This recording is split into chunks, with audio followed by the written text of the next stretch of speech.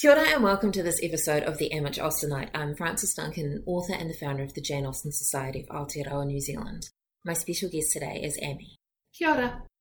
And we are going to be discussing Letter 31 of Lady Susan by Jane Austen, which I'm going to read because it's Lady Susan. Yeah, all right. I love reading Lady Susan. We all love reading Lady Susan. Oh, do you want to turn? No, you go. Letter 31. Lady Susan to Mrs. Johnson, Upper Seymour Street.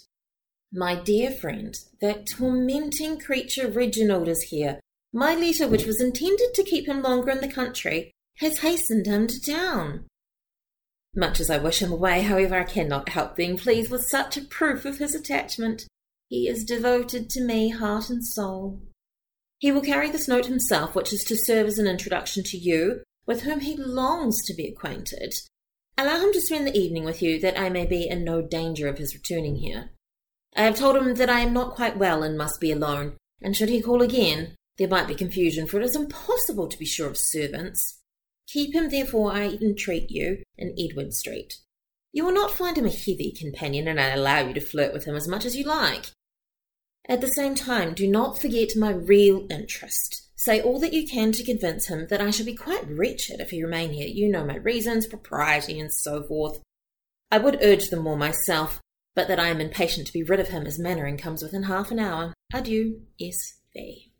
I still love her. Like, I hate her, but also just, like, watching, like, a plan that she is so sure of come crumbling down because she was too sure of herself. Mwah, glorious.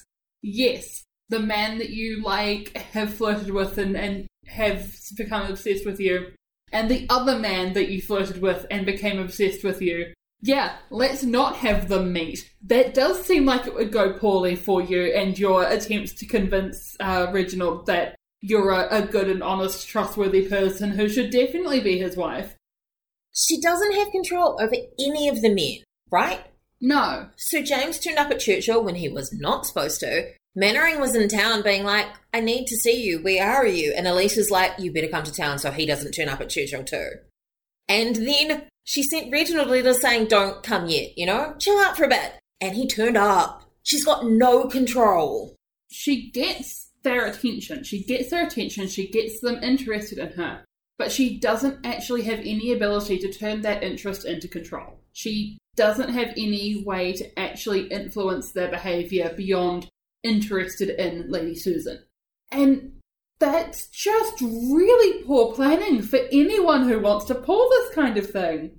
Like, if you, listener at home, are going to pull a Lady Susan, make sure that when you have someone infatuated with you, that you can actually tell them to do something and they do that thing, and not the complete opposite of that thing, and therefore send all of your plans into a spiraling chaos nightmare, so that you have to fake sick so you can go on an awkward dinner date with your ex?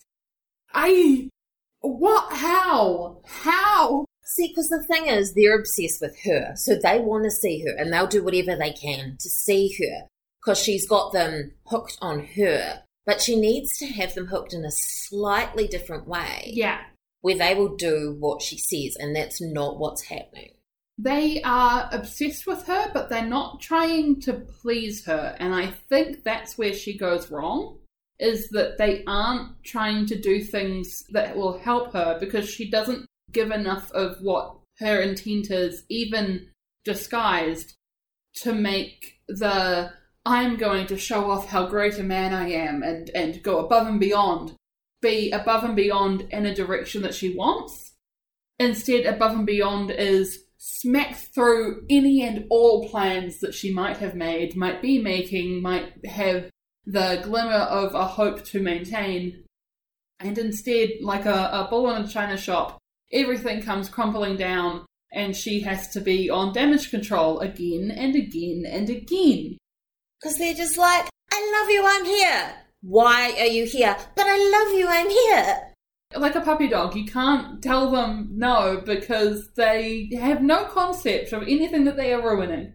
Yeah, she does kind of treat them like puppy dogs and they just follow her around. Yeah. She refers to Reginald as a tormenting creature. Yeah, which is not how she's been phrasing any of her interactions with him up to this point. The thing is, this comes directly after her letter where she's like, you shouldn't come. And then he turns the fuck up. He turns up. Like, what is going on in this man's head? Is anything going on in this man's head? I am starting to be concerned. Maybe he's worried that he's losing her. With the, give me some space, he might think, she doesn't love me anymore, therefore I should get there right now so she remembers how great I am. Yeah, I can see that being the reasoning. It shouldn't be. If you're going to be pulling this kind of thing, you should be able to pull it in such a way as people don't do that.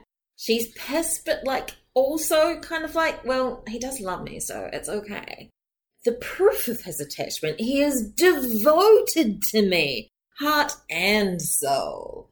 Yeah. That sounds so evil. He is mine. Yes, very much. I also love that he is carrying this letter, and this letter is dragging him. Oh. It's like, this is the introduction letter to you, who he so desperately wants to be introduced to because we are such good friends. But I am going to spend 95% of this letter complaining about how he fucked over my plans, and so please don't let him show up near me at all, because it will absolutely ruin everything that I'm trying to fix. It shows that she trusts Reginald to not read the letter, though. And I think that's also partly a time period thing, where they're like, oh no, I would never read somebody else's correspondence unless they gave it to me. Yeah, can't relate. One of my ex-husbands wrote a bunch of very mean letters to me and a very nice letter to my mother and put them all in one envelope and sent them to my mother so that my mother would read the nice letter, and he was like hoping that she'd read the ones where he was talking about how horrible I was. I know. But I don't think she read them, or if she did, she didn't say a thing. I mean, Lady Susan could never. Is it silly of her to think that this is fine to give him this letter when he's already proven he's not going to do as he's told? And in this letter, she's like, he might turn up again. Please keep him. He's not behaving. It is absolute nonsense that she would believe that this would work. I think anything that makes this work is purely because Mrs. Johnson is able to pull her own version of a Lady Susan and keep everything spinning. Bearing in mind that at this point, she is still dealing with her husband's probably fake bout of gout. That is the reason that they cannot be having all of these correspondences in a more immediate, personal, in-house situation, which would probably be much easier to deal with than trying to navigate two locations that people could be showing up at. I mean, lucky for us, it means we get to know what's going on, though. Because if those two are in the same room, we don't get to know what happens. Suddenly everything is a locked room. Yeah. I will say, because I wasn't on the previous episodes, shout out to Mr. Johnson, frankly. That man, absolute king. No, I don't want Lady Susan in my house. No. I'm not going anywhere. If there is a vaguest potential that will mean that she is under my roof. No. Oh, so you think it was intentional on his part? Oh, for sure. And if not, the gods, the spirits, the sheer Regency energy zapped him with that gout for the moment so that he could prevent this from happening. I do wonder what he thinks about random gentlemen showing up to meet his wife, though. Right? Like, come on. Come on. Especially when you're described as, what is it, too old to be attractive, too young to just die. One of the best lines in literature ever. Incredibly great line. And it's like, and now your wife is taking gentleman callers during a period where you were supposed to be away. And sure, she says that this is a person who's being introduced by a mutual friend, just because that mutual friend is very interested in him and wants, you know, the friends and associates to be connected. But, like, are you sure? Are you sure that this young, attractive man is showing up and talking to your wife for innocent reasons? Especially considering that Lady Susan says you can flirt with him. Yeah. Is Mrs. Johnson flirting with all Lady Susan's boyfriends as well? Like, the sheer relationship dynamics, baffling. Like, is this like the cursed version of a power throuple, where it's like... Possibly. It's a power duo and that one guy that they're dragging along behind them, kicking and screaming? Or, more accurately, is wandering blindly, staring at them like, pretty lady, Yes. They're trying to find a third. They've got 3 that they're juggling.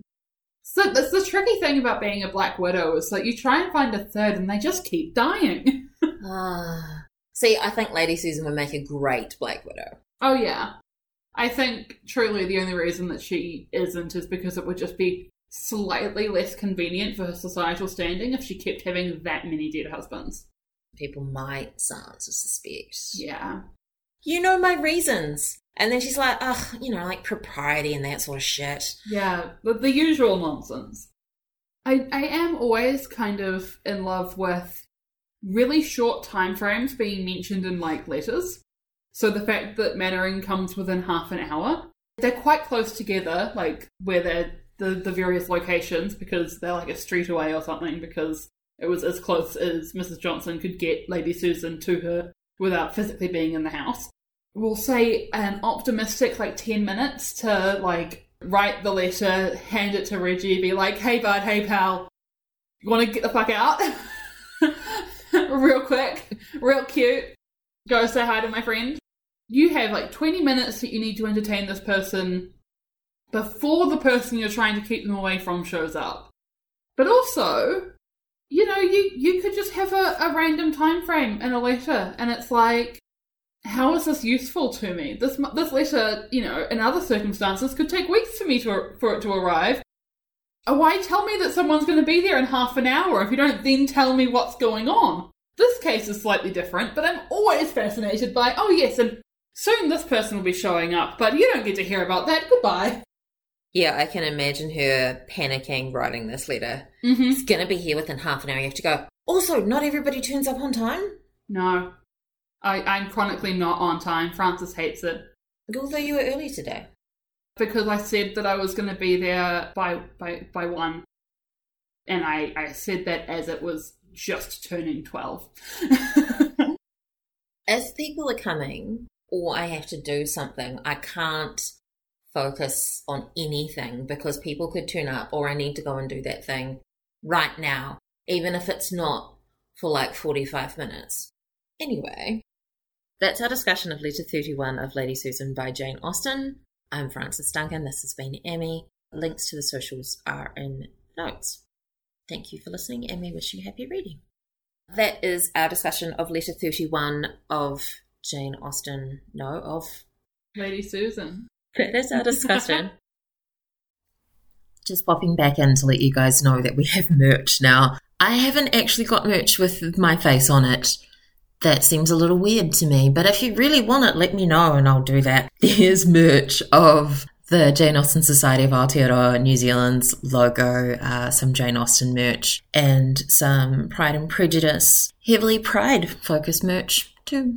It's on Redbubble and the link is in the notes. Happy buying!